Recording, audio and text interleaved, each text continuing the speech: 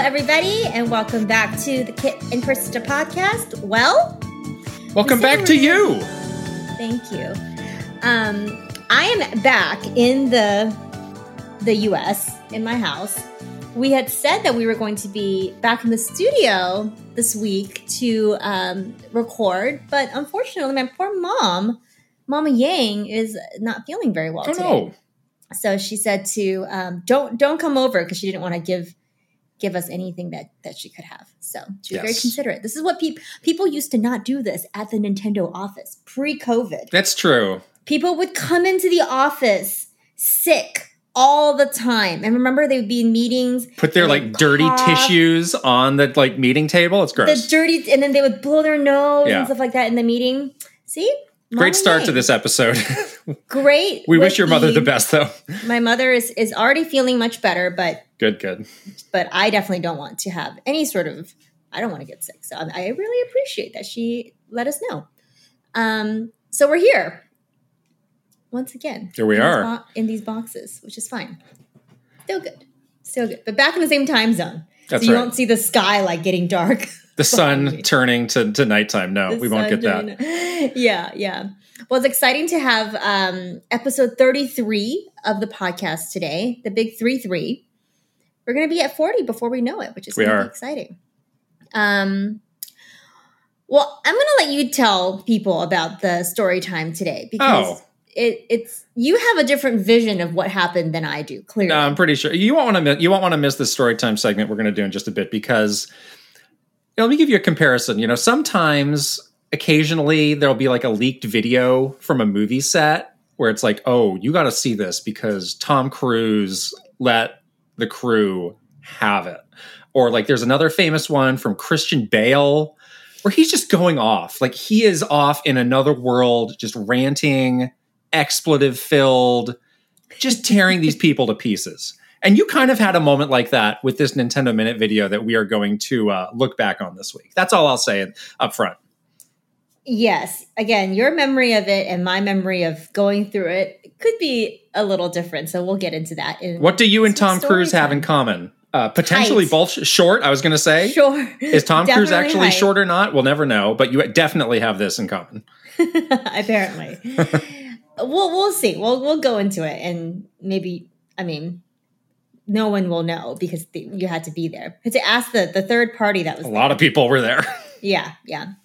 As always, every episode of the Kit and Krista podcast and everything we do on our channel is made possible by our beautiful Patreon family. If you're not already a subscriber of our Patreon community, please consider it. It's patreon.com/Kit and Krista. We have tons of different tiers. We have a lot of fun. We just got a great message that you posted on Twitter Couldn't yesterday. Believe it. I could believe it.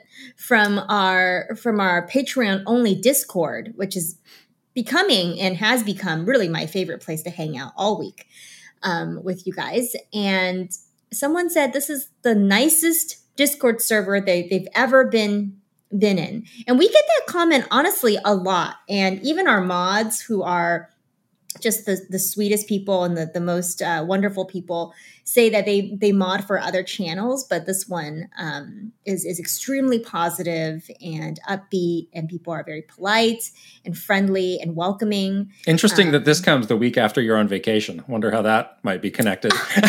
But no, stop spoiling things. That was a wonderful comment. We also have coming up very shortly after this goes live, our big One Up Club meetup for the month of September. We're going to be getting together with our One Up Club and Superstar members and playing some Splatoon 3. Yeah, that's going to be really exciting. We do these every month. It's been so much fun to just get to know everybody, and it's very casual. Now it's just feels like, you're on this big group call with all your friends playing video games, which is exactly what I wanted when we started doing this. So yeah, it's great. So if you haven't joined us yet, please consider joining us. It's Indeed. wonderful here. Well, I was away, but the content did not stop. As you said, yes, last week we had. How do you feel? Now I got to ask you a question. How do you feel knowing I can basically keep this going as a one-person operation? I feel like this makes you nervous. Is that actually what happened? I mean, I think it might have been. think that's But how true, do you but okay. feel? Don't cover it up. What do you mean? I don't feel any type of way because it's not I don't true. feel anything. What's an It's not emotion? I true. don't have one. It's not. Look, that's actually something you need to deal with. You have the icy Oh, no. ice heart. I'm Scandinavian. It's different. Okay, that's not an excuse. But we had a really fun video for Super Kitten Krista 64.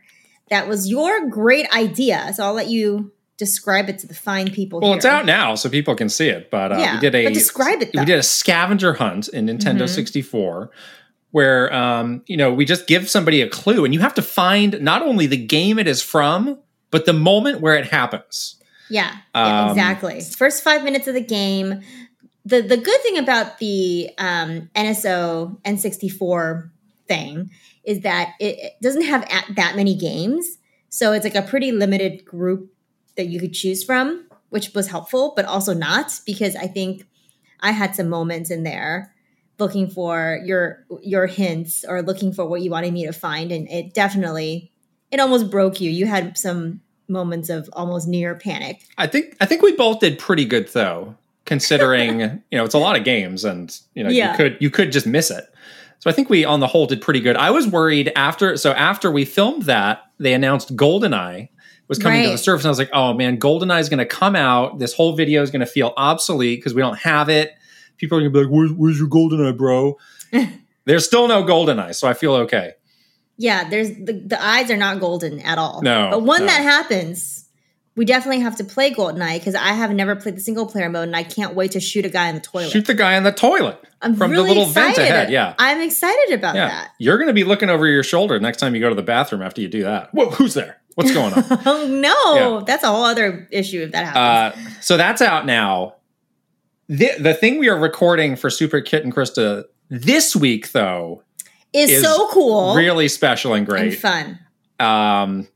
So obviously the Mario movie, there's a teaser coming. Mm-hmm. We'll talk about that in the news.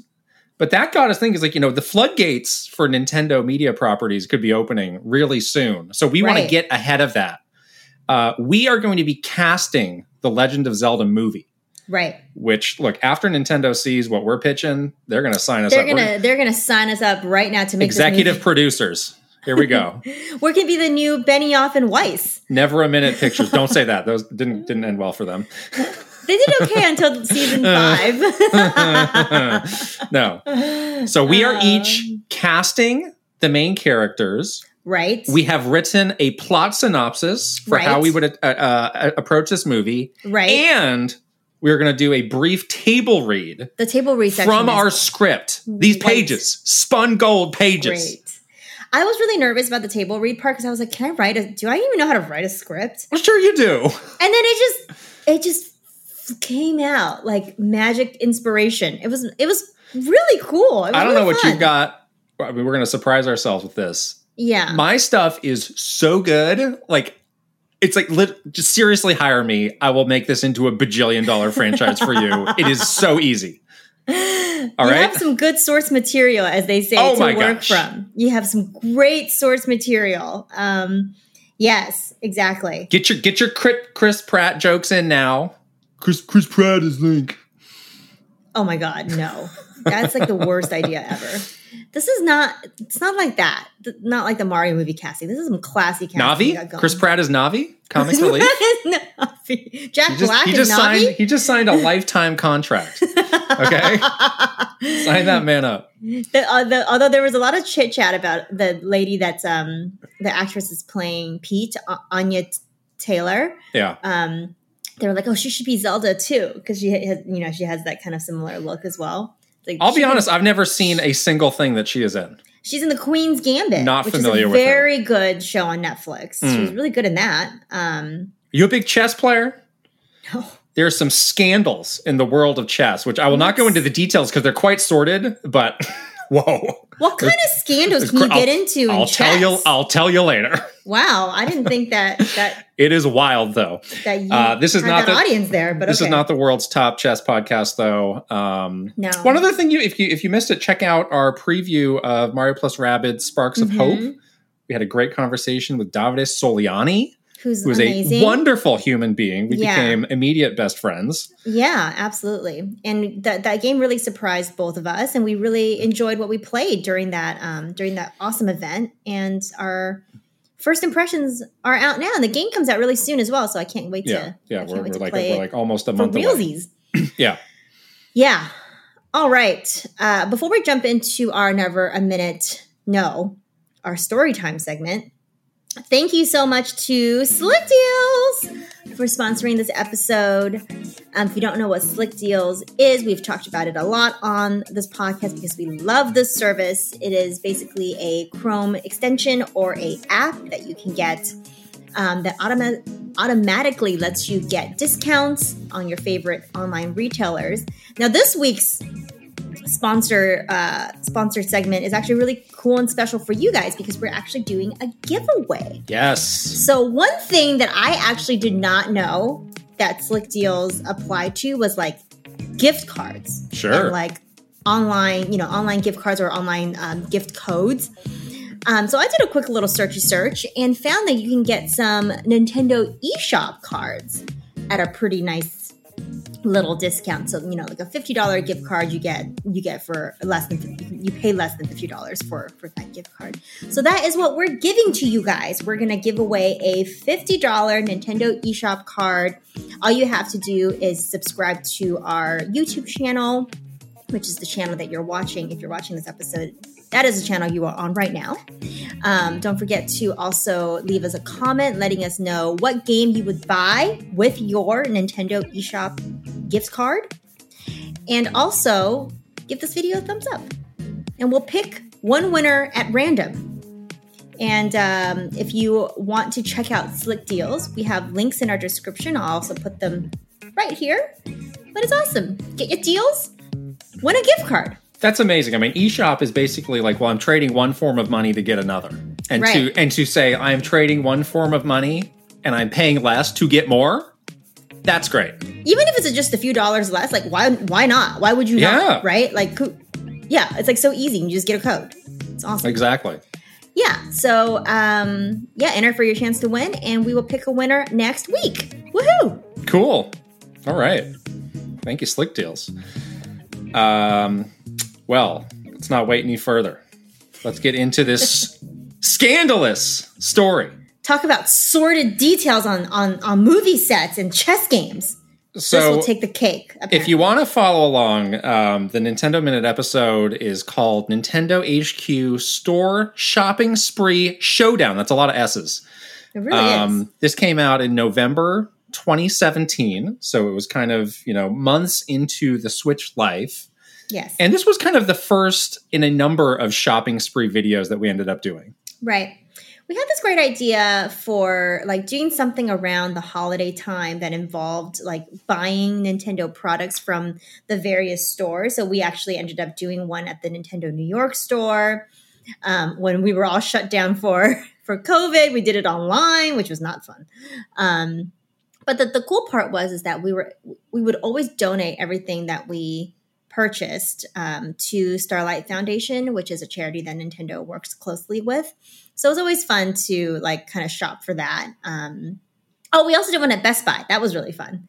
That one was amazing. That was like probably the best one. But this became sort of a Nintendo Minute holiday tradition where we would go and shop and do some sort of competition in the store and then give it away. It's funny how this video that had this really rocky production thing started a really fun tradition because I don't know. I feel like maybe the crew afterwards was like, do we really want to do that again? But we did. And it was okay. We never had this situation happen again. So we were sort of aiming high with this first one because this store in the Redmond office, there is a really cool, Nintendo, it's branded Nintendo World, like Nintendo New York. They call it Nintendo Redmond, but it's not open to the public. And, a lot of the office is off limits for filming. So we were really kind of shooting our shot to even ask, like, could we do this? Right. I remember we had to ask the highest person in charge of operations at Nintendo that was also in charge of the store. And this person is notorious. He's been in the company for like forever, like over 35 years or something like this at this point. You can hear my cat totally meowing outside, right? She's like, let me back in. But we were a little intimidated by him because has been known to be like very sort of strict about the filming policies, but also like a little bit of like brusque. Occasionally grumpy. Grumpy. Yeah. He could like basically just like yell at you and make you feel dumb. So we were like, is he going to be mad that we even asked, or like, is this going to be okay? But surprisingly, like very little pushback on this idea of shooting a video in there. And he was very much like, yeah, absolutely. We totally be okay with that, but just make sure you keep the filming sort of like, inside the store. Which is unpredictable responses is becoming a theme of our stories of Nintendo. Sometimes it works out in our favor. Sometimes it doesn't. Spin the wheel of reactions. Maybe you'll get chewed out. Maybe you'll get patted on the head. Who knows? Yeah, exactly. That was the funny thing about Nintendo in general. Is like you never know where your idea was going to land, and right. Sometimes getting a lot of no's makes you feel like you shouldn't try again. But then we do try, and then cool things happen. Like we get to do a shopping spree inside the employee store. So, Nintendo Minute was mostly based in the Redwood City office operation, but we did have one person who was in Redmond, which is producer Hannah. Yes. And we asked her to go down to the store before we got there and really scout it out. And we needed her to come up with these clues for us to find all of these things. And obviously we couldn't be involved in that process because otherwise we ourselves would be spoiled. And that was always kind of like a nerve-wracking thing, I think, for both of us, where it's like, normally we want to be as involved as possible. But in this case, we had to be completely hands off or it just wouldn't work. Yeah. And we were basically trusting producer Hannah and the rest of the team to do kind of a lot for a Nintendo Minute video, which is usually just us sitting on the couch playing a game. So it was like kind of a lot going on already, just in like building out this like setup for the video. And the idea was that we would each get a list of scavenger hunt clues, and we would have to go around the store and find those items. If you got the item right, you get points. If you get the item wrong, you lose points. So there was a bit of and this is important. This will become an important element to what happens next. So one other important detail of the rules we should get out up front is if you had time left over, that would also be a bonus for you. That's right. If you had time left over. Right. So we go in there. I went first, I remembered. You did. And, thought I did great. Didn't really have too much trouble with it. There were a couple things that I got hung up on, but I thought overall I did pretty good. Yeah. And at that time, you were kind of off in like a side room. Obviously, you couldn't see what I was doing. So we had no visibility into what the other person was doing, which was also a fun element of this. Right. Yeah, exactly. It was a surprise to see it was supposed to be a surprise at the end to see who got the highest score, because we didn't know going into it like what each other was doing at all. And so I come out, you go in, but you are gone for a very long time, and I'm wondering what is happening over there. Yeah, definitely. You had said the clues were not too hard. I thought they were pretty good too. Producer Hannah did a really good job writing them, but there were some clues for sure that were like, it could be it could be two items that were pretty similar. So I took some time to do that. And then I was gone for a long time, and you were like, what's going on? It's like almost twice the time of how long it took you to do this. So I come back, and really like the worst case scenario in terms of like producing something happened during that shoot to me, which is the person that was following me around the store with a GoPro camera to capture me doing the shopping spree part of it, like didn't press the record button or just didn't record it at all. So the entire time that I was doing my run it wasn't captured on camera at all. So I actually had to do it twice. And the second time I did it, basically it was me like acting. The one that you guys see in the video is not real. Like I had already found all the items. I had already shopped. So I redid it. I like literally deserve an Oscar for this performance, I think, because I don't think anyone could tell that it wasn't real. But I basically did it twice. And the second time I just had to like fake it and pretend like it was the first time through. I can tell you're already getting quite aggravated. I'm not. I mean, we might get another replay of this rant. I'm not getting aggravated. So yes, you come back. You're in quite a mood because it's like, gosh, I had to do this again. That happened. How many times did we lose footage? I think 3 times total. We lost something. Yeah. This one was really bad though, because not only did you lose, it wasn't like you lost gameplay footage and just have to replay the game again. Like you literally had so many reactions as you went around the store trying to find the items. To redo that again, just like it really sucked because it not only was it annoying for me to do again, but it like the whole like spirit of the video hinges on the element of surprise. And I was like annoyed because I was thinking, well, if I didn't do a good job selling it, then like this video is going to totally flop, right? Because you could tell that it was faked. So I was just like really kind of disappointed about that part of it. So we both finish. We meet up again. I can tell you're, one thing away from blowing your stack. But we go back out there. They reveal the results, and it turns out that we tied, which was unexpected and interesting. Right. And it's like, okay, well, that's great. We talk about how we're giving everything to Starlight. It's great. We wrap up. And then after they stop recording, we go into the details of how the scoring went. And you seem to have some accusations about me breaking the rules. You weren't breaking the rules. You were finding loopholes in the rules. I didn't make the rules. That's what you said during the thing. But it doesn't matter because you interpreted them in like the worst way possible. Then blame so what? But why would your brain go there? Is my question. Like, what? That's on the people who made the rules. No, but that's like on you for being like morally corrupt when you're interpreting rules and you find like the loophole. It's like what a dirty lawyer would do, basically. This was a big life lesson for you that things in life can be interpreted more than one way. You're so black and white. I'm not. Life is gray areas. Life is gray areas, but you want to stay on the side of good, not on the side of like, let me try to like, be like, try to like take advantage of the situation, which is exactly what you did. So the rules in the beginning, these were very important rules. Remember, people, this is the you guys judge him now, okay? Because I don't know. What? I think. Anyways, the rules say that if you get the item right, you get a point. If you get the item wrong, you lose a point. If you have time left over, you would also get some points as an advantage. So instead of trying to get all the items, or if you had a question about an item that you weren't sure about, which you had a few, you just didn't do anything. Well, and you just went there early and stood there until your time was up. There was one that I forget which one it was. I was really stumped on one. And I said, I'm not going to get this, but we have this. It's written on the page, the rules. If I have extra time, I'll get this bonus. So I said, well, I'm just not going to do it. And I'm going to say I'm done. What's wrong with that?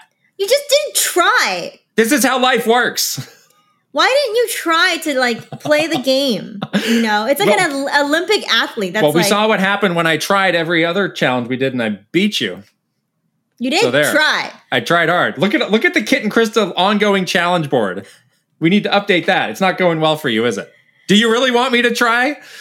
So you anyway, should always try. So this, it was this times about 1,000 was you were seeing red, really. And you just went around the room. It's like, Kit, blah, blah, blah, blah, blah. You did this on purpose. And again, there are so many words I can't and shan't repeat on this family-friendly show. Producer Hannah, you made these rules, blah, yada, yada, yada. You're the worst also. Poor producer Hannah. I don't think I yelled at producer Hannah. She was almost in tears. No, she wasn't. Oh my gosh. Don't say that. I did not yell at her. And then last but not least, the crew, which was not even our usual crew. Like you really, you had saved the best for them. Oh my gosh. Well, they did not press record on the camera, which is literally their only job. They showed contrition. They said sorry. This is my job now to press record on the camera. If I said I didn't press record on the camera and you lost an entire 2-hour podcast, would you be upset with me? I think you would. I think you would be upset. I mean, thank goodness, Reggie wasn't walking down the hallway, or he might have gotten some too. Reggie, one more thing for you. Let me tell you what's up. I mean, you were just letting anybody and everybody just get blasted. I was so mad. Yeah. I was so mad. Again, I was mainly mad at you, though. Tom Cruise had nothing on this. I'm still a little bit mad at you now, as you can see. Because we tied? No, because you didn't try. I didn't even win. Misinterpreted the rules. If I was going to break the rules on purpose, I would have won. Jeez. You're doing it on purpose. Well, in the end, again, you would never know. It turned out to be a great video. I just looked at it. It's like at 1 million views, so it did great. Wow, Classic and iconic. Okay, it's kind of a side thing. There was somebody that we worked with closely who said, when we started out, they're like, if you ever get a video that gets 1 million views, I'm going to get you a cake. They never bought us a cake. Because that'll be a big milestone for you. And then we eventually had multiple, million videos. And never a peep out of this person again. How dare they? This person also was a betting man, a gambling man, as we would say. Yeah. And he would make other people pay their bets. Like he would intervene. He would intervene as like the person that like shakes you down. Ironically, to make sure you pay a bet. Ironically, he didn't pay his own bet. The gambling morality police, ironically. Maybe I can yell at him next because now I'm worked up. Oh, okay? No, you're in a mood. The rest of this podcast is going to be interesting. Get him on the horn. What's in that cup, by the way? We're recording this at 10 in the morning. You're back from a week in Europe. I don't know what's in that cup. My gosh, I can't see inside there. La Vin Rouge. Just kidding. That's not. Oh gosh. But anyways, you would never know. The video turned out great. I never know. I was the world's best actress. Move over, Helen Mirren. Give me that Oscar. Dame Helen. Wow. Move on over. Okay. Meryl Streep, move over. All right. Wow. Great.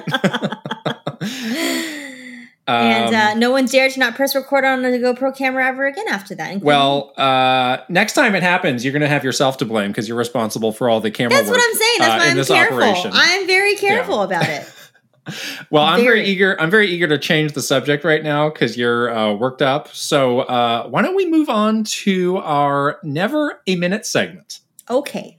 And we did a fun little poll for our superstars leading up to this week. Our superstars tier in our Patreon community, they get to vote on things that they want to hear about in the podcast. So they're pulling the strings. They really are the ones in charge, honestly. They picked this, so if you don't like it, you can blame them. That's my excuse for everything. If you don't like it, you can blame them. Just kidding. But we are going to do a fun little Never Have I Ever discussion. It could be juicy. How are your questions? Are they juicy? I'm starting out big. I'm ready to go. Yeah. Really? We did 3 questions, 3 never have I ever statements each. And we're going to see some of the things that you're keeping in that closet here. Your skeletons. What kind of never have I ever skeletons do you have in that closet? We are getting around to Halloween season here. What's going on there?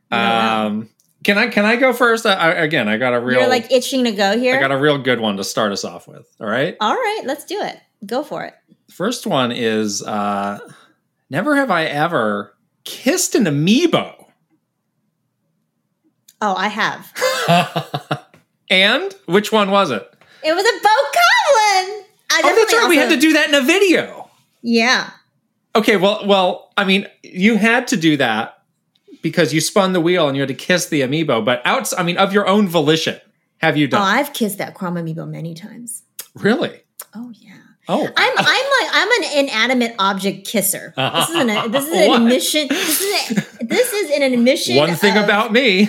One thing about me, I am an inanimate object kisser. Like, I was an only child, so I didn't have any friends or anybody growing up. So I was very, like, attached. I'm going somewhere with this, trust me. I was very attached to, like, my toys, like stuffed animals or, like, it's kind of like a lonely kid. So just had, like, all these, like, stuffed animals and dolls and, like, whatever. And I definitely kissed my stuffed animals. I kiss the Snorlax all the time. Okay. It's back there. So I have no qualms kissing an amiibo. I definitely had to do one for a video, but I also any beyond the Chrome. Who else? I think I kissed King K. Rool. I kissed his little belly. It's a little boop. That's a good one. Little kiss on the belly. Yeah, that's a good one too, actually. It's so cute. Yeah. You just want to kiss it. Look at his belly. I like it anytime the belly button is an X. Yeah, you want to kiss the X. Like a King Hippo and then also, Punch Out. Yeah. And piranha plant when you jump Oh on his yes, belly. Petey Piranha. Petey Piranha. Kiss that too. Does this ever happen in real life? If you get like a real bad Audi belly button, could it just be a little X? I always feel like it's like a boo-boo and you need to kiss it. Well, it hurts because it's like about to pop. Kiss it to make it better. Yeah. Like a boo-boo. My mom used to do that. I thought about this. I actually don't know. It's neither yes nor no. It's unclear to me. Are you not an inanimate object kisser? Not really. Oh. So I really thought hard about this, and I was like, I can't say definitively whether I have or have not. Do you have one right now? Can you just kiss it now and get it over with? Do you have it within reach? I do not. Do you have an amiibo within reach right now? What do I have? I don't have that. Dang, that could have been a great moment for you to change from I don't know to I have. I'll kiss who or what I want. I'm going to take your orders from you. Well, you have to kiss things that give you consent, actually. That's true. Not inanimate objects, but you know, other things. Did you ever kiss your dog? Oh, absolutely. Okay, so you weren't like opposed to, okay. No. That my dog was not an inanimate object. I know. I'm just wondering, like, where your kissing began and where the kissing ends. It was a bulldog, so it seemed like an inanimate object at times. It kisses like wrinkled little. I feel like I've kissed your dog before. Actually, kiss everything apparently, so it's fine. All right, I'm going next. Yes, ready? Please. Never have I ever lied to a higher up or exec at Nintendo about a project I was working on. Absolutely not. Oh, I have. Oh, about what? First of all, let's break this down. Are you sure? Why would I do that? You've never lied. I mean, sometimes think about it a little bit harder. You can spin things in certain ways. Again, this goes to our view of, telling the rules. Again, there's a lot of ways that you can look at things. And if I'm delivering the information, I get to choose how it's delivered. That sounds like you have lied. No, I don't think so. Well, tell me yours. Sounds like you got a good one here. No, I want you to tell me an example of when you twisted the truth. I don't know if I have an example, but it's like there might be a little detail I'm leaving out of like, this thing we're maybe not going so great on. You're on part of my status update. Maybe I'm just not going to tell you. Oh, okay. So you just omit certain parts of information, not outward. Right. If someone asks you directly, like, how is this specific thing going? But it wouldn't be like, how many Twitter followers do we have? I wouldn't be like, well, we've got 50 million, sir.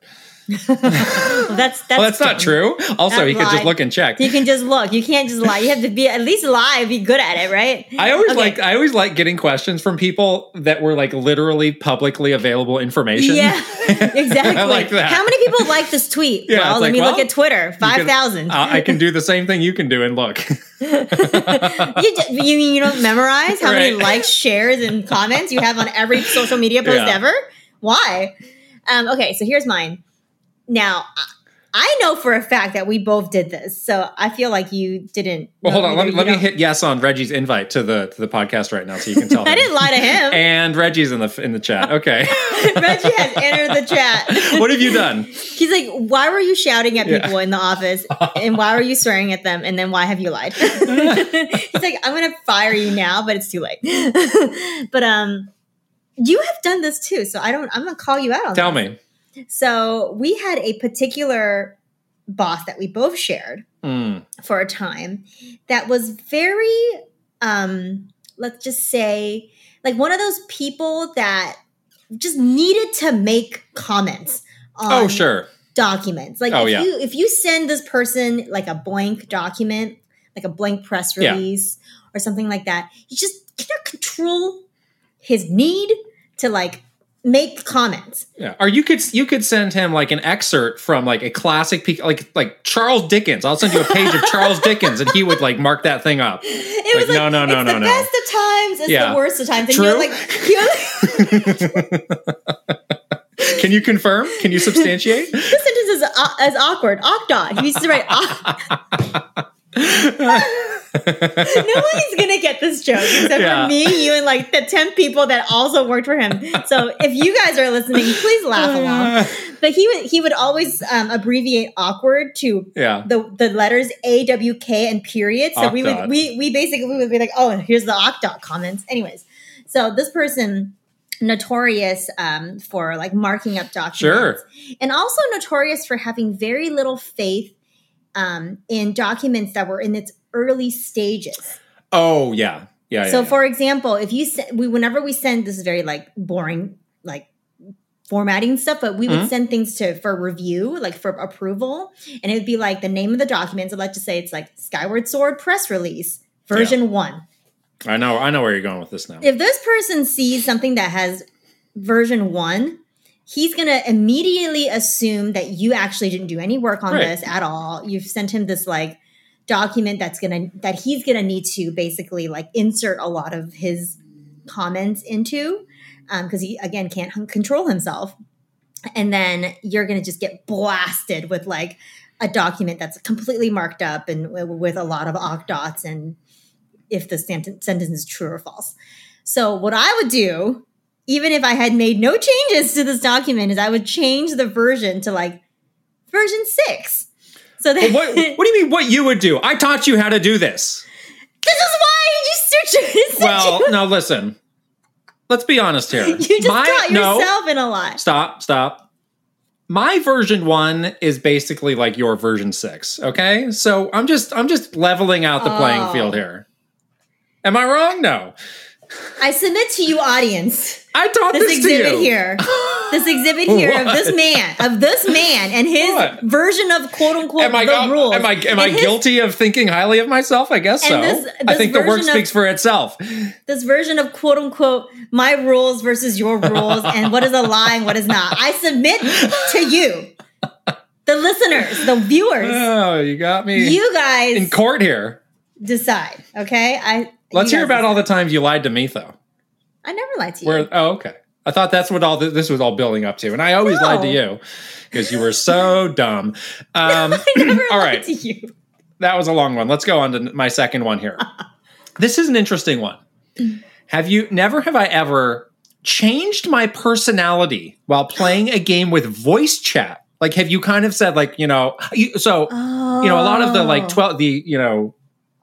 iconic 12-year-olds playing Call of Duty are playing a tough guy, and they're probably not that tough in real life. So have you ever like put on a different persona doing like random voice chat? I have never. Okay. I have never. It might be harder for girls. It's a little bit harder for girls. I feel like, and I don't voice chat that much. Period. Or ever. But even when I was playing like a lot of World of Warcraft and like I was like with, or Destiny. I was playing a lot of Destiny with like a lot of voice chat. Although I was playing with mostly friends. With World of Warcraft, I was definitely playing with more strangers. But yeah, I've never done that. I've always been me. That's not worked out the best sometimes, but I've never done that. Yeah, I actually don't think I've done this either. And I also completely fallen off of voice chat. I've like this. Yeah. People thought this was a good idea. It's actually a terrible idea. It's actually awful. Yeah. But just those early years of Xbox Live on the original Xbox were crazy. Yeah. It was such a weird like social experiment of like, how will people act when there's complete anonymity? Exactly. And a lot of people were not being themselves, I think. They are not they're definitely not being themselves. They're definitely not well behaved. It's just almost like it's like something takes over them and they're like, oh, I can just do whatever I want. I can like, be like wild and crazy and like have no consequences at all. And I mean, I guess when you're just, berating coworkers in the middle of an office, you just don't have enough, filters just to even do that. Lying on a daily basis, but you don't know it's a lie. How you get your kicks. Whatever. Okay. Taking it out on Producer Hannah ran to the bathroom. A victim of this. I just talked to producer Hannah this weekend. Leave her alone. Are on great terms. Thank you very much. It's because she's terrified of you. No, she's not. Producer Hannah later on became one of my direct reports. Oh my gosh! How far does it go? All right, so that's my second one. Okay, here's my second one. Never have I ever pretended to beat a game just to be part of the cool kids club because the game was so popular. Well, no, I'm pretty open about not beating games or using workarounds to get to the end of a game. I am still working my way through these Xenoblade Chronicles 3 videos. They're so long. Like from chapter 4 to the end is basically one big cutscene. It's crazy. It's like a full length 2-hour movie at this point. It's more than 2 hours. There was in high school. Or when Ocarina of Time first came out, there really was like a mania within my class. And there were a lot of people who didn't really play a lot of games who got into games because of that. Right. Like the quote, cool kids. And it felt like a race to beat the game. Yeah. And I feel like I rushed through it and I did finish it. But I did feel like I was kind of cheating myself out of some of the experience because it was like, I'll show them I'm a real gamer. Yeah. You know? Yeah. There was some of that. I've definitely done that before too. So I think maybe I learned then that there's really not that much to be gained from this. Yeah. You know? But it's like you don't want to miss out on like the conversation or whatever people say. Like I want to be part of this conversation. But see, I've never done this. I've always beaten the game, but my like downfall to that always is a detriment to me too. Is I'm so stubborn that I would just like grind it through. That is absolutely true. Till the absolute bitter end. So people have like completely moved on from this game, but I'm still like trying to beat it, and I will relentlessly not let go of it until I do it, which happens to me all the time because a lot of these games have really hard endings. Like hard bosses at the end. Yeah. But so sometimes I'm like, even if I try to beat it when the game was popular, I kind of fail.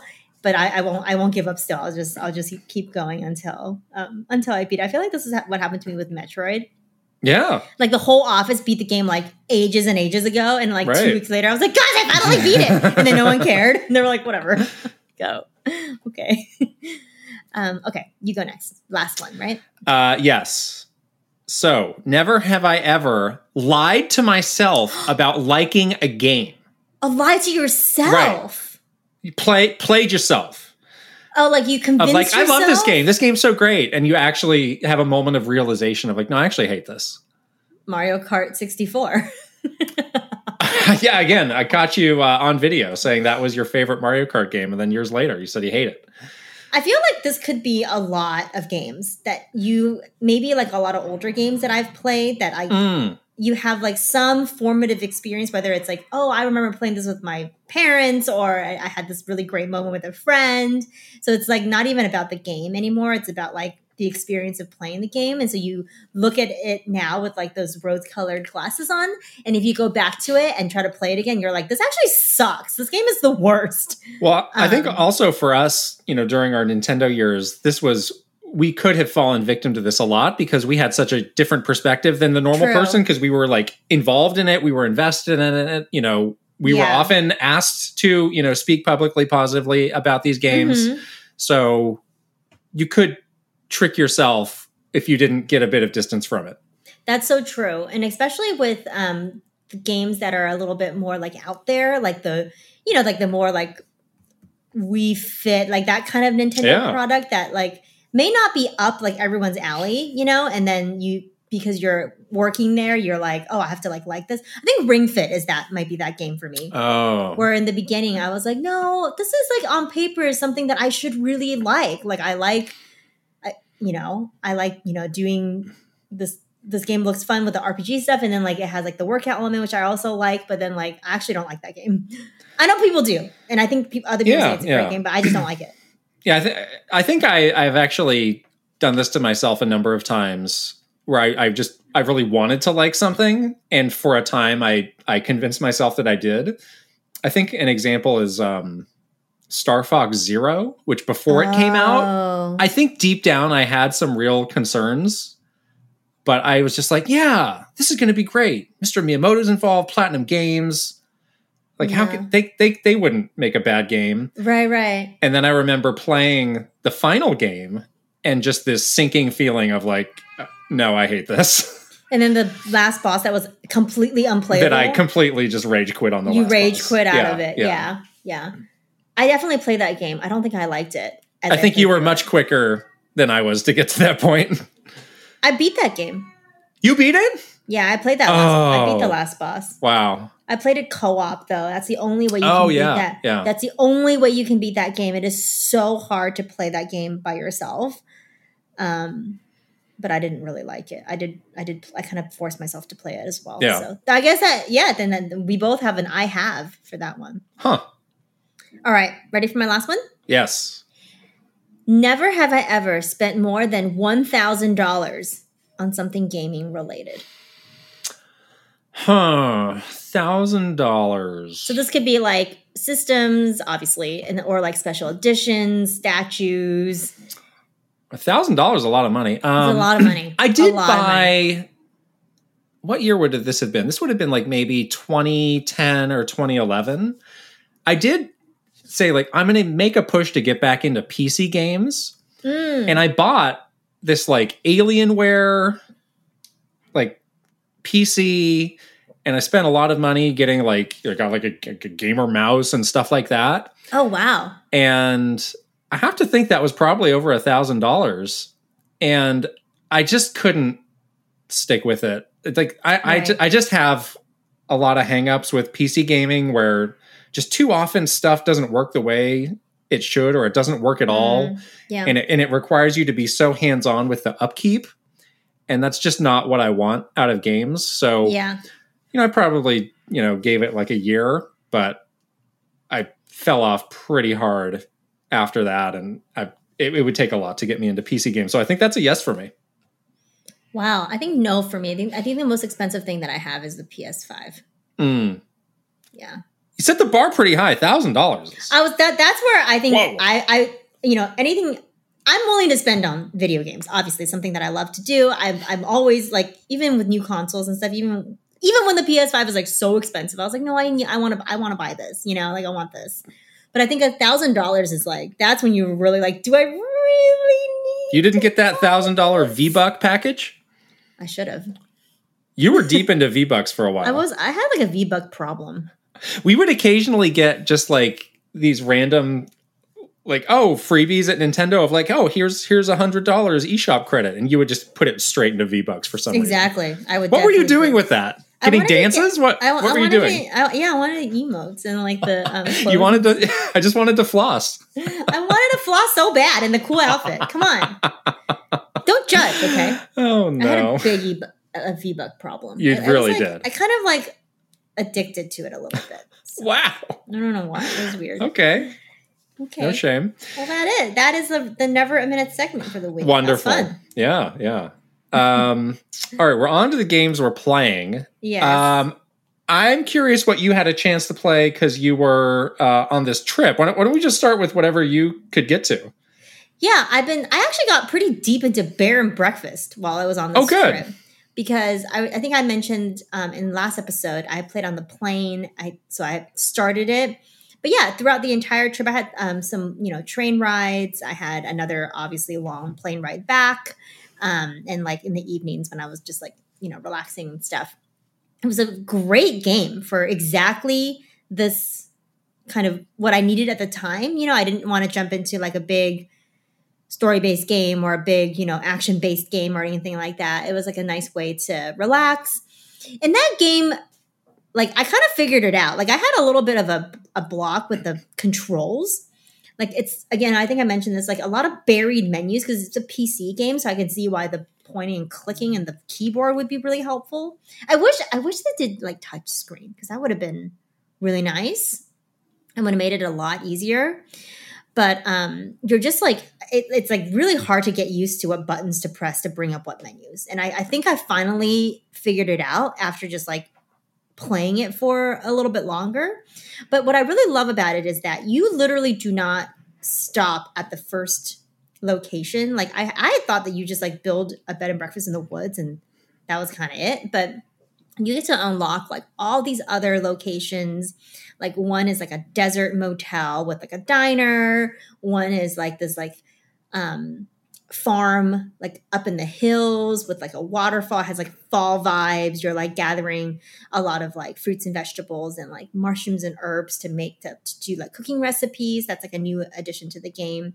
And then I haven't unlocked some of it, but one of it looks like more of like a city. So it actually has a lot more variety than I thought. And yeah, you're doing like everything from like sort of the, you know, the building, the crafting, like the resource management part of it. And then now they've introduced cooking, which I really like. Some of the recipes are so cute. And there's lots of really good, cool characters that they've introduced as you go to different locations. So it's actually really like deep. I did not realize this when I was first learning about this game, but I really love it. And it's really cute and fun and like very cozy. I'm in the farm area right now. So it's like very fall vibes. And I've been making like mushroom soup for my residents and decorating their rooms with like cozy quilts and stuff. It's so nice. I really like it. I think everyone should play it. Now back to the controls. Would you say they clicked, or you had just done them so much that you just had like the muscle memory to get through it? I think I had the muscle memory to get through. I'm still confused sometimes. I was looking at the comments from the last episode, and a lot of people said the same thing you did of the controls on the Switch are a little clunky. So it sounds like you would still want them to maybe, if they could, do a bit more work. Yeah, it would be great if they could. Like the way that you select the menus is you obviously use the buttons, but you also use the stick, and then it doesn't like trigger right because sometimes you're looking at like 5 different menus, so you have to like select the first menu, click it, select the thing that you want, go to the next menu, click it, and then but it doesn't like map correctly sometimes, so you're just like go over or like it just, and then I'm always like, why is this not a touch screen? Like I don't know, it might be like really really hard to implement a touch screen, but like if they could do that in like in an update or something, that would literally be like a huge game changer for that one little flaw that they have. Okay. Yeah, but I'm glad I'm not the only one. I definitely have gotten a little bit better, just like from muscle memory and from doing the same thing over and over again. But it's not easy. The controls are definitely not easy. Yeah. Okay. Did you have a chance to participate in the Splatfest? I did. Really? I was really happy because I got home yesterday around noonish. And I was like, oh, good. I still have a couple more hours. And I pledged allegiance to Team Grub, which lost again. Andre Seegers from Game Explain and I were like, both 2 for 2 lost. Like, what's the deal? Maybe we're bad luck. But I played a couple of matches in that. I realized because I was off of Splatoon for a little bit because of the traveling and not being able to have like consistent like Wi-Fi or whatever, people have gotten a lot better and I have not. So it's not going well for me. Yes. Congratulations to Team Gear, who was the winner. I don't think people saw that coming. That was like the boringest choice, guys. I just want to put it out there of like, is there something fishy going on about the matchmaking in Splatoon 3? I can't put my finger on it, and obviously I'm not an expert in matchmaking, but it feels like some of these results are maybe not playing out how they would if there was a different approach to matchmaking. So, for example, my win percentage in Turf War is like pathetic. Yeah, it's me too. Like sub 25%. Mm-hmm. And a lot of the times, like the team that I'm in, like we're getting spawn camp, like it's going that badly. Yeah, that happens to me twice. Did I get matched up against a team of like regulars who are super high level and I'm just like these random beginners? Like that shouldn't be happening. I was matched up against a group that was like a titled group. Oh. And they all had like those gold badges under their names. And they basically spawn camped us for like the entire. It was like 2 2% to like 98%. It was something like that. Yeah, and I saw a lot of crazy. people griping in the Splatfest of like, oh, I either got too much or too little tricolor turf war, or I ended up, fighting somebody who was on my team. I got none. So I'm like, what? And I can't recall enough of like, did early Splatoon 2 have these sorts of issues? Did they eventually work this out? I just can't remember. Yeah, but this is kind me of neither. standing out to me as kind of an early potential challenge for this game. Yeah, it wasn't super fun, honestly. I didn't play very much. I just played yesterday towards the end of the Splatfest. But the matches that I played, I felt I think I only won like one out of all the ones that I played. And it just, I felt like I was against a team that was like impossible. It wasn't evenly matched at all. Yeah, we see It this was a lot really also tough. in our Discord. I'd say people who identify as like average players feel like they're below average because they're getting matched up Yeah. in these impossible matchups where they're just going to get stomped. So that's kind of a bummer. And I'm sure they'll keep tweaking that stuff. But when you think of like maintaining a player base and, trying to maintain a player base that is not the diehard Splatoon fan, that seems like they should hopefully put that at the top of the list. Yeah, I was going to say like maybe more weight on fixing that versus it like for people that just, are always going to play Splatoon and play it competitively. Like, especially for Splatfest where it's such an event that sort of gets people of all skill levels in, like have that be something that you prioritize new players. Cause I definitely didn't feel like I, as a pretty like mediocre Splatoon player, or like, I feel like I should be an average Splatoon player. Like I just, I felt like I had no chance to really like get ahead at all. So. You got to get on this Aerospray MG like I did. You just got to swallow your pride. Noob cannon. I'm doing great now. I get worked by the people with the bubble urinal. The bucket. The slosher bucket. Just the bubbles. Just I cannot. Like I'm like, where are you coming from? Like where are you? The maybe it's time for you to switch. I don't even have that weapon unlocked, so I cannot even if I wanted to. I'm sure you've got some version of that you can get. Ugh, it's time to switch. Do you have a chance to play anything else? Nope. Those are the only two that I played. Yeah. I have been continuing to play Lost Judgment, which is a great time, continues to be. Yes. Remember last week I had just done like the first hour, so I was a little confused. I was like, I know this is in Yokohama eventually, but I'm in Tokyo and like, where's this going? So I'm in Yokohama now, but I've spent like the majority of my time. The story seems to be really focusing on this story in a high school. Okay. Where there's these stories of bullying inside the school that is kind of attached to this big, very public case that's happening that has the attention of all of Japan. And the head of the school has brought in your detective agency to sort of help them find out what's going on and try and root out any of these issues with bullying that might be going on. Oh, wow. So it's again, as with these Yakuza games, they're not afraid to tackle these kind of big real world, like actually important like topics, social issues and topics and in stuff? in a very mature way. But at the same time, like they sprinkle in enough just absurdity that keeps you on your toes. And it's just like being able to like nail those two things of like the super serious and the super silly. It's like, I can't think of too many other games or studios that can do this. Yeah. I love that though. I think it keeps it, feeling like there's a lightness to it so that that you're still playing a video game, but also it does, talk about some of these like bigger things that maybe societally are actually taking place in Japan. So yeah, always interesting. Are you still doing a lot of like the detective, like looking at the scene and interrogating? Like, is it more so that, or there's been a bit of that? Okay. I'm glad there's not too much because that's probably what I would want to be doing the least. It's been pretty story heavy the last couple hours, which has been fine because it's been interesting and I like the characters. Been a pretty good amount of fighting, which is great. The fighting, like you're just beating up these high schoolers. Okay, you're this kind of like middle-aged detective guy who's like a kung fu master, and you're just stomping these students, which is kind of funny. I mean, they had it coming, believe me, but I don't know if every game again would want to go that far. I like how the solution to bullying is just beating up more people. Exactly. Yeah.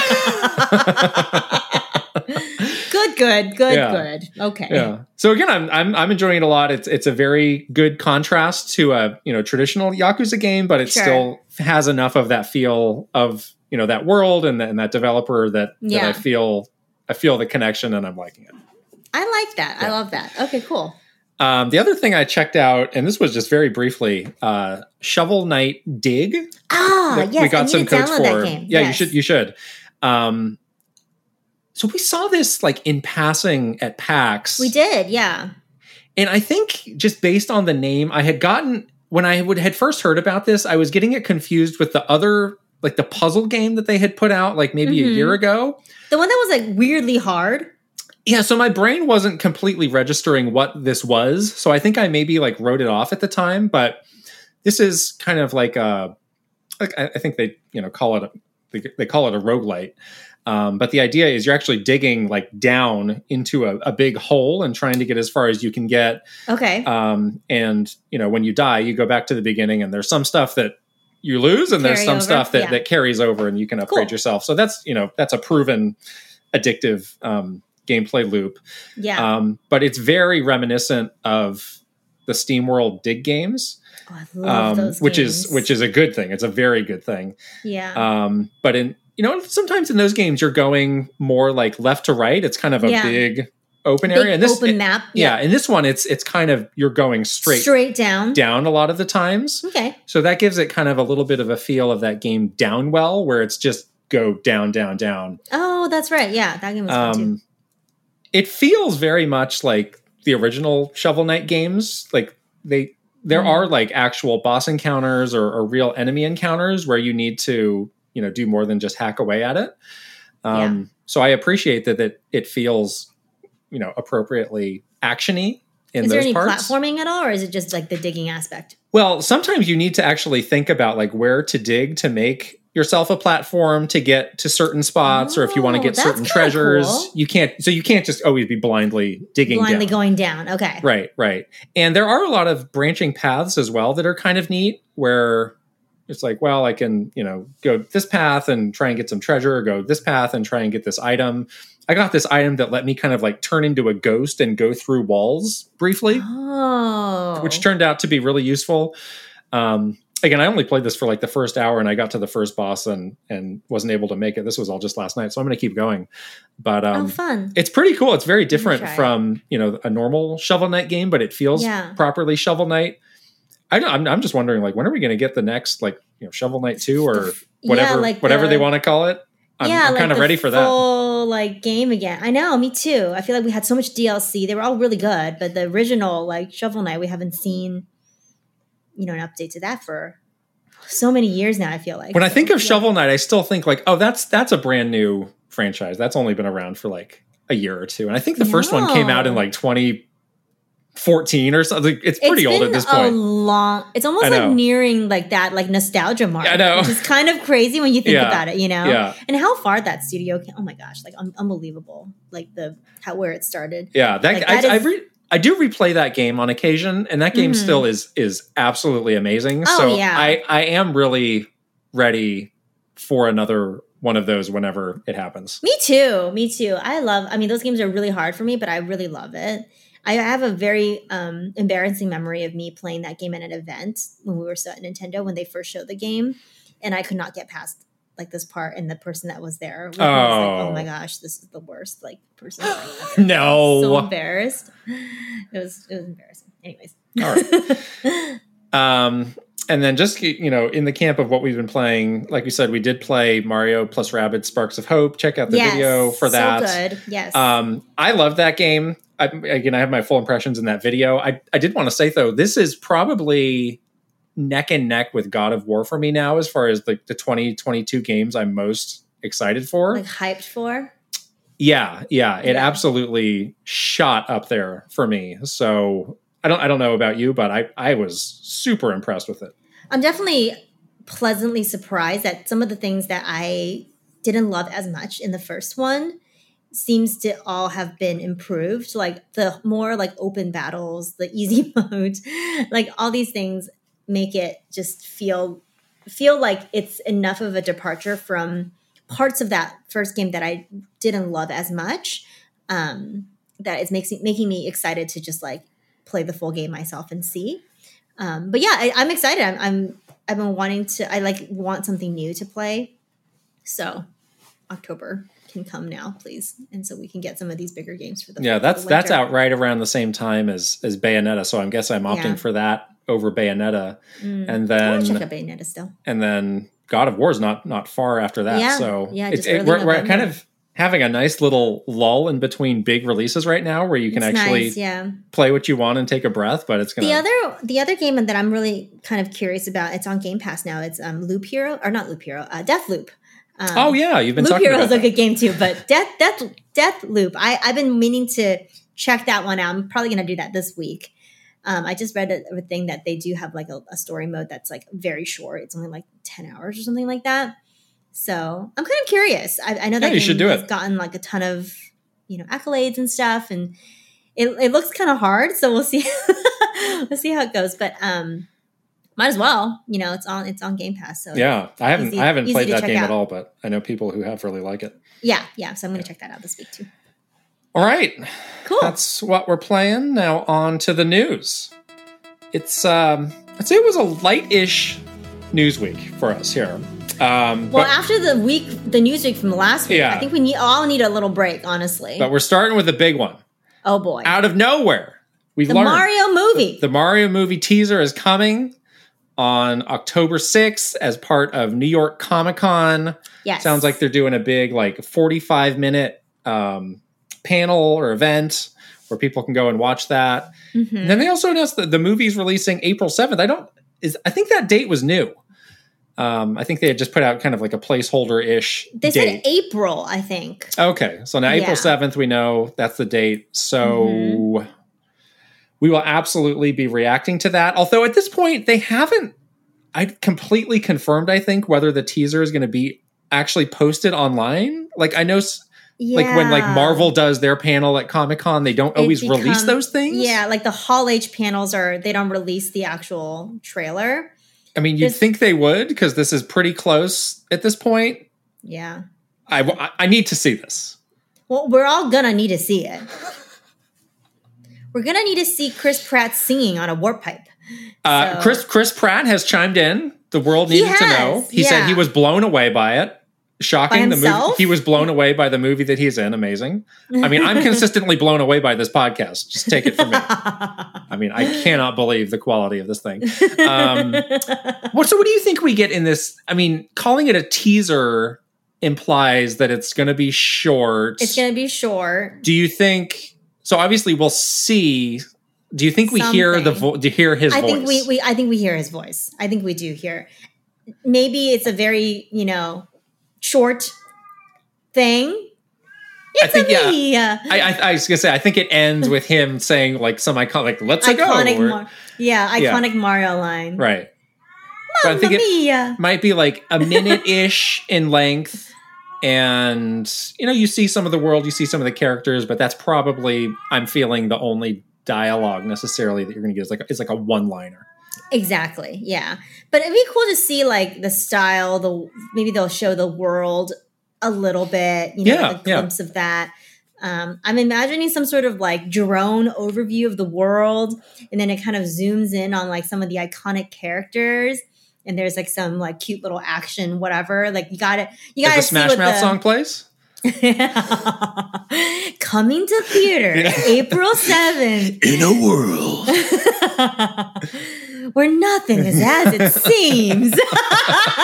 Mamma mia. And then it goes, Mamma mia. Smash cut to the Smash Mouth song, I have that song in my head right now. I'm not going to sing it because we might get demonetized. So we can't Don't do it. Sing a lick of that song. No. But I'm just know that I'm singing it in my head as we tease this trailer. But yeah, it's gonna be interesting. I know you're really nervous. I'm on pins and needles about this. You're nerve-sighted. I am on pins and needles. It could go so many different ways. It could be great. Could be terrible. This could be it really could be I don't know. a watershed moment for this movie. You know what I mean? Like, yeah, I mean, even more. I mean, it's like, yeah, it's like direct. It's like, yeah, you want to know what's there, but you have a feeling. You know, kind of what the format is. It's like, yes, I've seen a Nintendo video game before. I know what they tend to look like, but this is what like a trailer for that. Everything is on the table. Yeah, everything. And also, like, there's not a lot of inspired confidence from what's happened so far. So it's like you kind of and you don't want to set your expectations where it's like, oh gosh, like now I'm going to be extremely disappointed because it's going to be some like cheesy nonsense, right? It's like ooh, nervous. Yeah. So what do you make of them doing this 45-minute event? I imagine there'll be somebody. Like, do you think some of the cast will be there? Do you think Mr. Miyamoto will be there? Maybe the cast will be there. I'm not sure. How are you filling 45 minutes for a 1-minute teaser? So I think that maybe Chris, what's his name? Chris Meledandri? Meledandri, yeah. I think not Chris Pratt. Which Chris will be there? There's too many Chris's. They are. Not Christopher Ellis either. No. Maybe Christopher Ellis will be there. I don't know. Yeah, I think some of the cast will be. Dude, a lot of celebrities go to New York Comic Con. I know San Diego is like the big celebrity one. Like, I don't hear about. There have been more movie-ish things happening. I do think Mr. Miyamoto will be there. You think so? I have a feeling because he's so invested in this project, and it's been such a long build-up. And we've done trips with him in New York. He loves going to New York. He does love New York. I think he wants this kind of, he wants to see the reaction. He wants to be a part of it, I think. Yeah. Yeah. Okay. Well, I hope that he is, I mean, I think it'd be great if he was there, and it's always nice to see Mr. Miyamoto and see him outside of, the confines of a Nintendo Direct or whatever, or like a really awkward shareholders meeting, and see him in his element of doing something that he's actually passionate about. So great. I hope that he's there, but I mean, there might be, so again, they have 45 minutes to fill. Is there something else that they might reveal in addition to the teaser? Like, oh, here are some characters that you didn't see in the teaser. Oh, sure. They like flash an image of like, oh, and here's, Donkey Kong. And yeah. There might be more this. like minor cast members that they want to introduce during this. Oh my gosh. Because there's probably going to be a lot of characters represented. There's so many characters, and they're obviously not going to be all in a 1-minute trailer. Yeah. There's just a lot. I'm already bracing myself for this. You seem like you're not going to make it. I don't know what's going to happen. Okay. I don't know. I mean, this is very like, I don't know. I could be in a bad place if this doesn't go well. I need this to go well. I know. Like Mr. Miyamoto, who also needs it to go well for other reasons. Well, he made this. Different reasons. So yes, different reasons. That was the big news last week. Right. Also, this morning, some news about E3 came out. I don't know if you saw this. They have announced dates. Okay. And they also announced they're doing this thing that I think we were hoping they would do: business days and public days.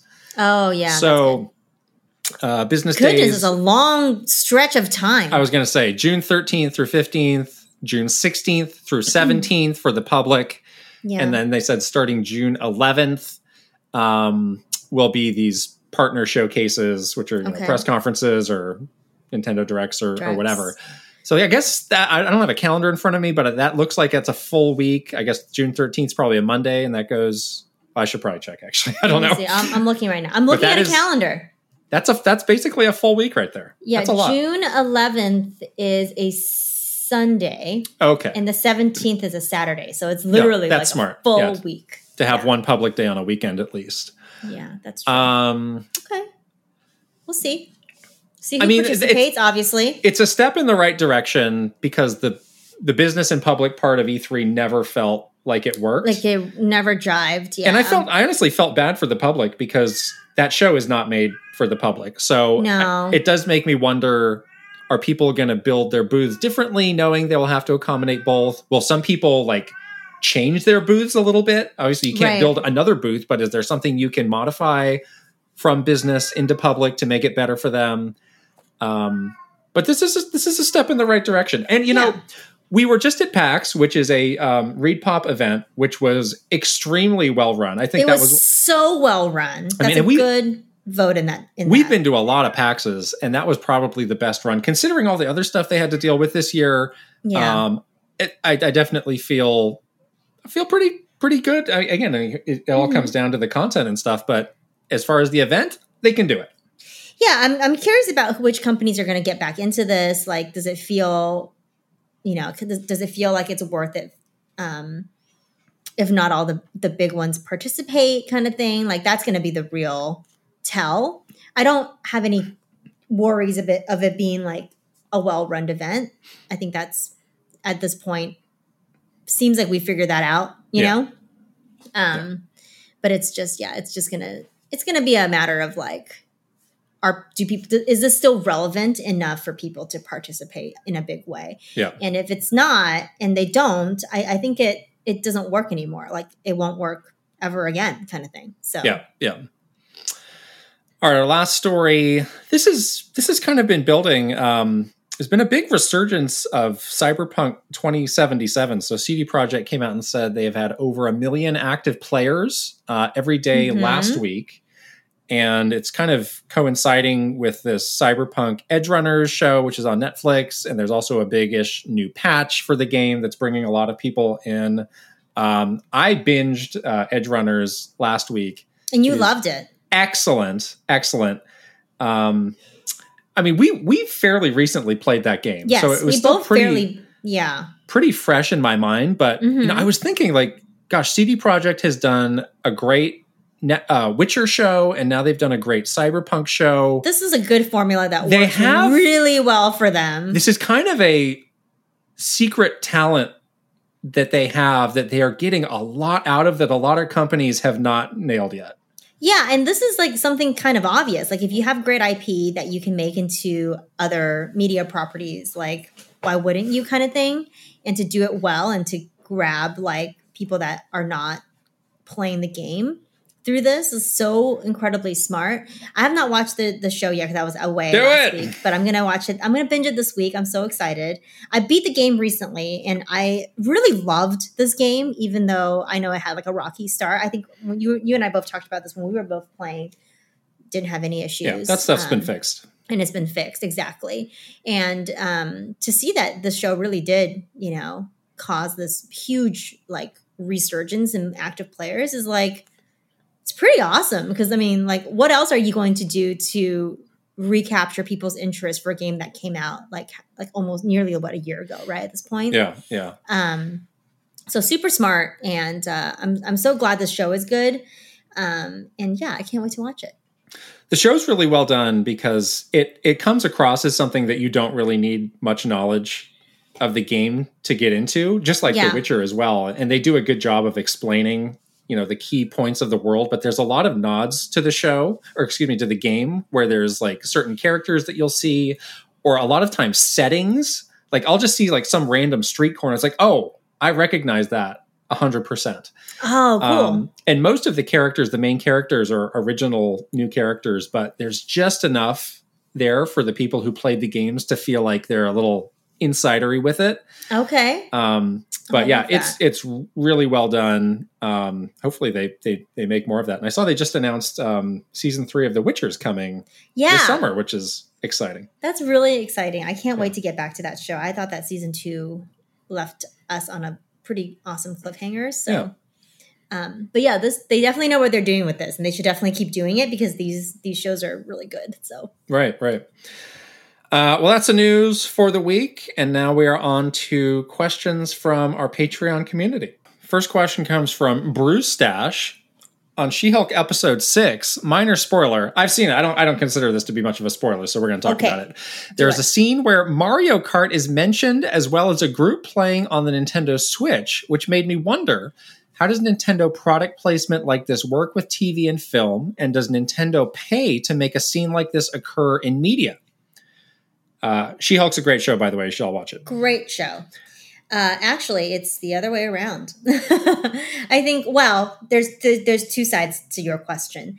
I think when, and I used to weirdly have some role to play in this at Nintendo, where a lot of just random companies would reach out and ask about product placement for movies or TV shows. This happened a lot during the Wii age, obviously, because Wii was so popular. And if you wanted to be quote unquote like relevant or have like a relevant product, you're going to need to have like, if you want to talk about video game, Wii would always be the thing that people wanted to show.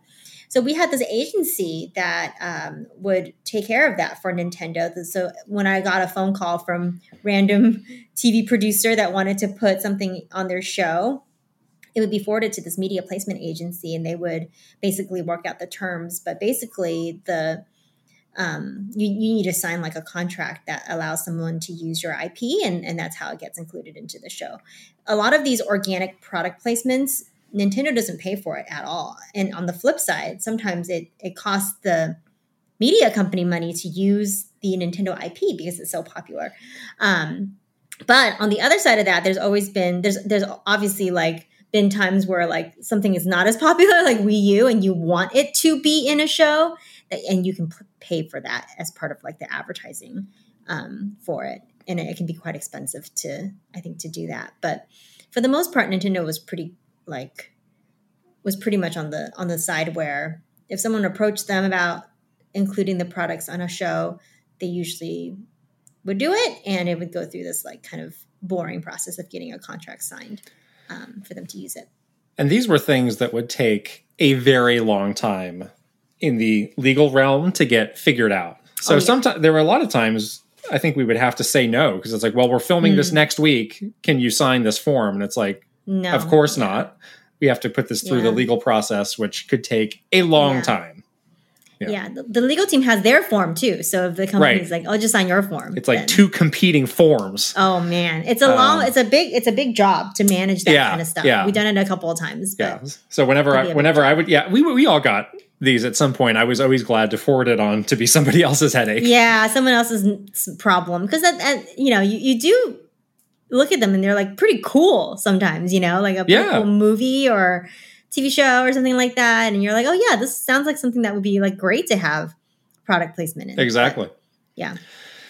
All right. WeTrick has the next question. After hearing the firm corporate stance on Nuzlocke runs, has Nintendo ever internally discussed their views on games done quick?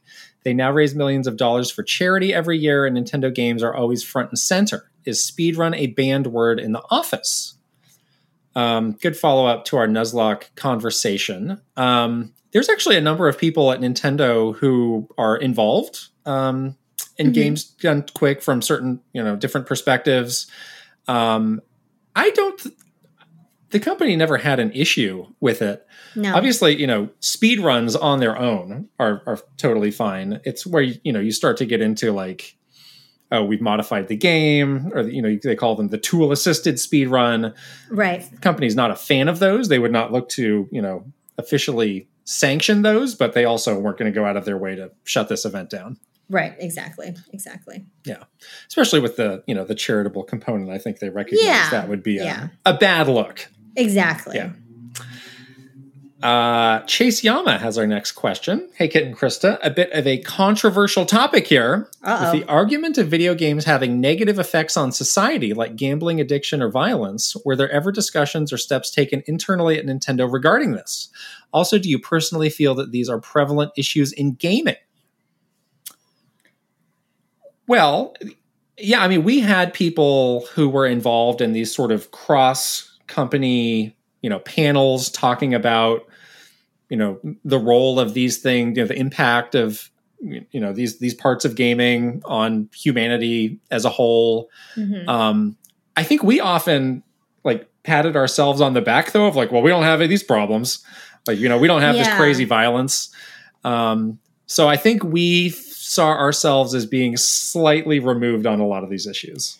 Right, exactly. And Nintendo as a whole being slightly removed from a lot of these issues because of the family-friendly nature of most of the games that is on a Nintendo platform. But certainly there's also like a segment of Nintendo, like of the communications team that we worked on that handled like crisis communication and also government relations, which is like 100% not my cup of tea at all. Like I could never imagine myself doing a job like that. But that was basically what they had to do. They had to like look at these bigger, social issues and come up with potential responses to questions if that ever comes up for Nintendo or like the gaming industry as a whole. And then they also worked with like these lobbyists and stuff in government to like have these kinds of discussions with like legislation and stuff, which again sounds way over my head and something that would be very hard to work on. But there was definitely like teams at the company that were actively like working on these kinds of things. Now, don't skirt the second part of this question. Do you personally feel these are prevalent issues in gaming? Tell us. I feel like everyone is responsible for themselves. Unless you're a child and your parents are responsible for you. But you should be, you kind of need to be responsible for your own decision making. Like you know yourself best. You know if a game is going to trigger you in some way or be bad for you mentally, or it doesn't have to be a game. It could be anything. It could be, a movie, a food, anything that's an external thing that you could consume or have a relationship with. Like, if it's toxic and bad for you. So I think that's a decision that's going to be different, and the scale of that is going to be different for everybody.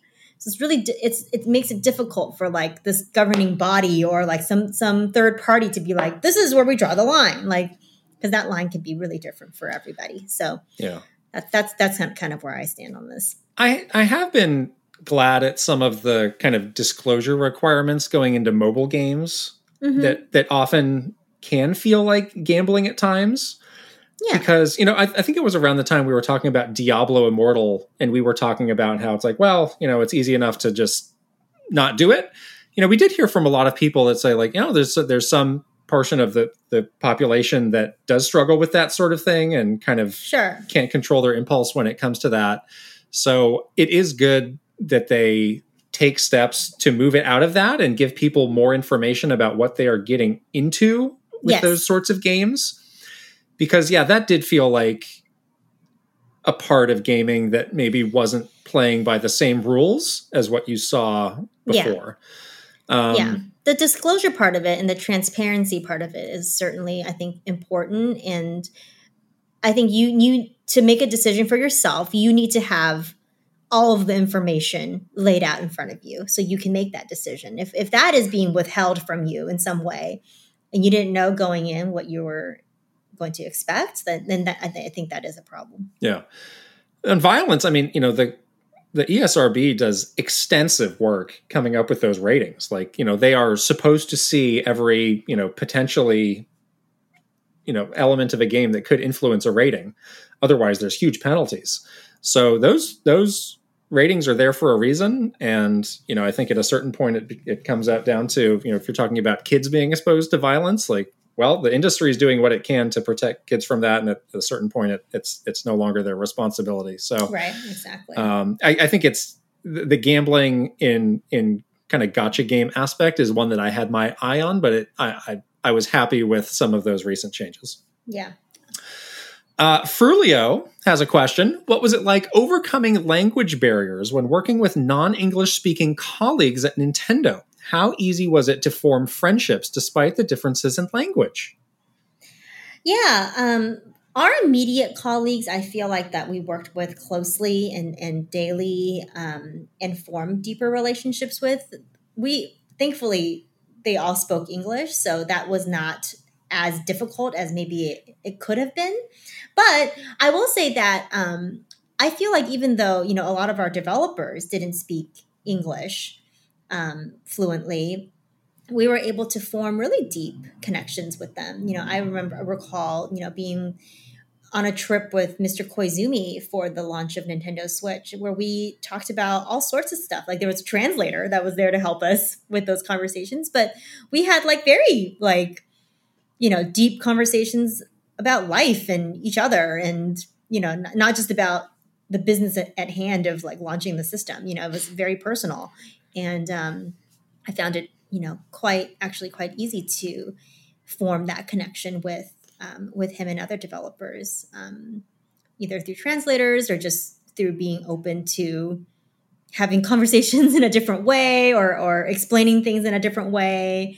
But yeah, and I never felt that like hindered us, from forming friendships with people. Working at a big-ish international company like Nintendo, you do come to recognize how many resources go into the communication part of things, because you have so many people speaking so many different languages. And then you also have the localization side of making the actual product appropriate for, all the markets that you're in. But like, there's a dedicated department at Nintendo that's called Language Services they're basically, facilitating business communication between all the countries. And like you were saying, in our case, we had people whose full job was to help us enable those conversations. So the company was very well resourced from that standpoint and helped us to create those relationships. I do wonder about, the challenges other companies might face that aren't as well resourced.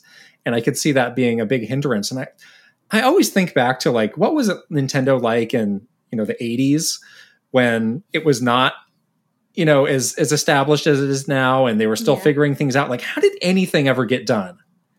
I mean, just not only that, and then you probably didn't even ask. That's like the communicate. Like, how was obviously there was much less communication because you didn't have email. You just had a fax machine and like a memorandum or something. And it's like, it's just a completely different company and a completely different style of work at that point that feels so like far from what you could possibly like fathom now. And like, how could you ever go back to a world like that? Yeah. And yet things happened and business happened. And it's like, do we even need all this stuff now? I don't know. Yeah. If you want to make money in a business, you'll find the way to do it. True. It's true. Yeah. Yeah. Radon has our next question. Greetings, Kit and Krista. With the holiday season coming up in a couple months, I was just curious what your guys' plans are for taking time off with it being just the two of you. Are you going to take turns covering for each other and have it be a one-person show for a couple of weeks? Or will there be a week or two with no new episodes, which would be absolutely fine? We don't want you guys to burn out. Well, thank you for that. That's very sweet. Thank you. Yeah, I think we're coming up with those plans now. We definitely will take some time off. We don't know what that exact calendar will look like, but we definitely don't want to. We don't want to burn out. We want to take time with our families, of course, around the holidays. But we also think that we can probably do it in a way where there's some form of stuff going live. Whether we just kind of shoot things earlier or kind of get prepared for it before the holidays roll around. But yeah, we were definitely thinking about that. And thank you for your nice note about recognizing that this is just a 2-person operation. Yeah, it's one of those things where we got a lot of experience doing Nintendo Minute, where really the only weeks that we would not have a show were around like Christmas and New Year's, where we would take a proper break. But, even when we would go on vacations, like we would, film things in advance and get them ready, or, find ways to do it and still get, the full break. So yeah, I think you're right that we can, take a bit of time off, but still find ways to get some stuff out there too. Yeah. Yeah. All right. Richie Rich has the next question. Hi, Kit and Krista. When gaming at home, is there something unique to you that you feel is essential to your gaming experience? Is there a certain drink or snack you enjoy while playing, or even a particular mannerism or certain equipment that you need to have to play? For me, if I'm playing a game on a weekend morning and have just straight up black coffee, in the evening, I'll get some aromatherapy going with scented candles and reed diffusers. Wow, Richie Rich. So nice. What scent are the candles, though? That's my question. Wow. That sounds like a lovely gaming morning and evening. I definitely think my gaming morning routine is not as like involved. Yeah, I definitely will have like a coffee or have my breakfast while I check in on a game. I was doing that a lot with like Animal Crossing. I was doing it with Bear and Breakfast too. I would have my breakfast and like kind of check in on my Bear and Breakfast. It's delightful. Which was very delightful. In the evenings, I'm with you. I need to have all the stuff. like I set up my couch in a certain way where like the cushions are just right, and I have my blanket, and then my doggy usually like curls up next to me on the blanket so that we can like I'll like cuddle up with my dogs to play, and then I get like really I have to sit in this particular spot on my couch so that it's like the perfect center point between me and the screen. And then I'll have like a nice tea or a nice beverage, after dinner beverage, and enjoy a nice relaxing or exciting play sesh. But yeah, I do the same thing. I want to have like an experience. And let's not even get into, if you're playing Splatoon, what all that entails. I mean, by the time you're set up, you're basically got to go to bed, right? Well, it's a good thing I'm in bed with the pillows anyway. For me, if I'm playing in the evenings, which I most often am, so a thing about me, we had a thing about you, now a thing about me, I do not drink water during the day. Really at all. Really weird. Like I'll have like, a coffee or something, but in terms of just like water to keep you alive, 98% of your body. I really don't or whatever. do that until the evening. And that's become kind of a weird habit of mine. And you know this about me. I will get the biggest mug I can get and have some sort of like an herbal tea. Yeah. And I will drink multiple cups of that. Like a lot. Like 5 because or 6. It's just like, this is my time to play some games and also hydrate myself. But then what if you have to go to the bathroom? Well, I can pause the game. It's fine. But what about the bathroom in the middle of the night? I'm getting into some details here, but it's not a problem. Okay. All right. Pee the bed? I wear a diaper. Rubber sheets? Oh, gosh. Okay. Moving on. You took it from a nice place to a not so nice place. Come on. Rubber sheets it is. Sneeze cough. This is a fun one. What is the earliest memory you have from your life? Oh, wow. Okay. For me, it's playing Super Mario Sunshine with my dad. Those are very special memories. That's the earliest memory I have from my existence. So not even necessarily gaming related, just in your life. Well, you're very young, Sneeze cough. You're a baby. Sneeze cough. Sneeze cough, though. You're a baby. My earliest memory in my whole entire life, I think this is definitely it, is I remember I was in China sitting on the kitchen counter, and my grandmother was giving me a like one of those tangerine oranges that you can peel, like a cutie. A cutie. And she was peeling the oranges for me and giving me one orange, like feeding me one orange slice at a time, and asking me to memorize my phone number. Oh. And she says, if I ever got lost, find a policeman and tell them your phone number, and they'll call us and we'll come find you. Was it like you would get a cutie piece if you recited it correctly? Yeah. It's like training a dog. I still remember the phone number to this day. The phone number is still the same phone number, so I'm not going to say it. Don't say call it. my grandmother in China, which would be weird. She's like, "Who are you?" But yeah, that is my earliest memory. I have 2. And do you remember how old you were when this was? I must have been like 3. It's interesting how you really do have no memory of your life until a certain point. Yeah, it's crazy. The brain is just mush. So I have 2. One is watching the original Star Wars, A New Hope, but this was a VHS tape of a recording of it when it was on TV. How old are you then? I don't know, but I think this recording was from like the mid 80s or so. So it actually had all of the commercials from that time. Oh, do you still have that recording? Well, I don't know. My parents may, but up until like DVDs came out and I could get Star Wars on DVD, that's how I would watch that movie. So I would always be exposed to these really weird commercials that had like, I mean, the mid 80s was apparently a real different vibe. It's like, what is this?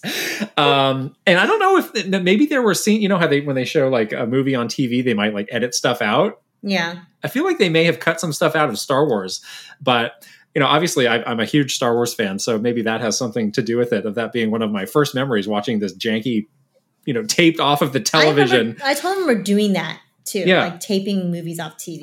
Right. So crazy. The other one is not so fun. I remember I was eating dinner with my family. We were having hot dogs.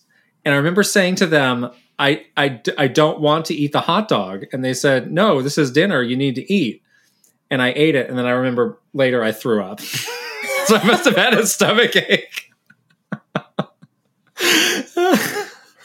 Oh, hot dogs for dinner. That was one of the early memories. Oh my. I showed them, didn't I? This is what happens when you make me eat the hot dog. I said I didn't want to. Parents. You must have not been feeling very well. Exactly. But I couldn't communicate it. I just I don't want to eat it. You know? So there you go. Funny how the brain works. Our last question is from Who is Bowser's Jr. Mom? As a follow-up to the question about games inspiring tourism, have you ever been traveling and found places that reminded you of something from a game? For example, this sunken temple. I love this. Which I need to know where this is from. Where is this from? Yeah. I don't know. So cool. My gosh. The water temple. I find myself often, if I'm on a hike, I would love for this to be in a game. Just these wide open outdoor spaces. I love having those in games. Yeah. Vistas. Yes. Vistas. Definitely had this when I was in Italy for Assassin's Creed. I basically was going around Tuscany, pointing to every tower in Siena and I could climb that. I could definitely climb that.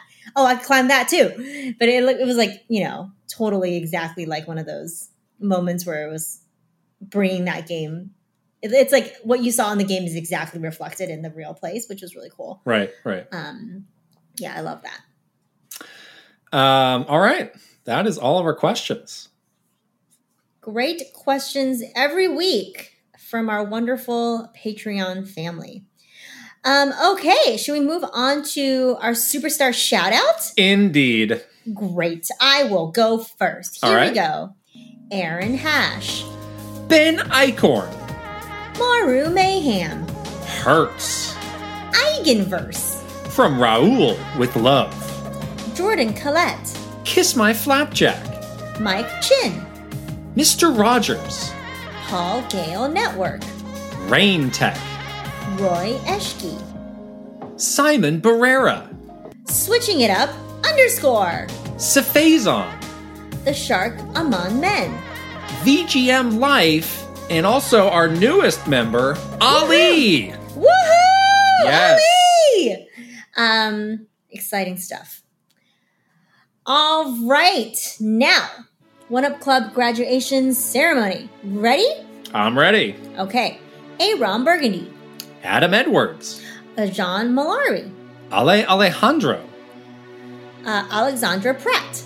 Andre NYH. Angela Bycroft. Bagel. Welcome, Dano.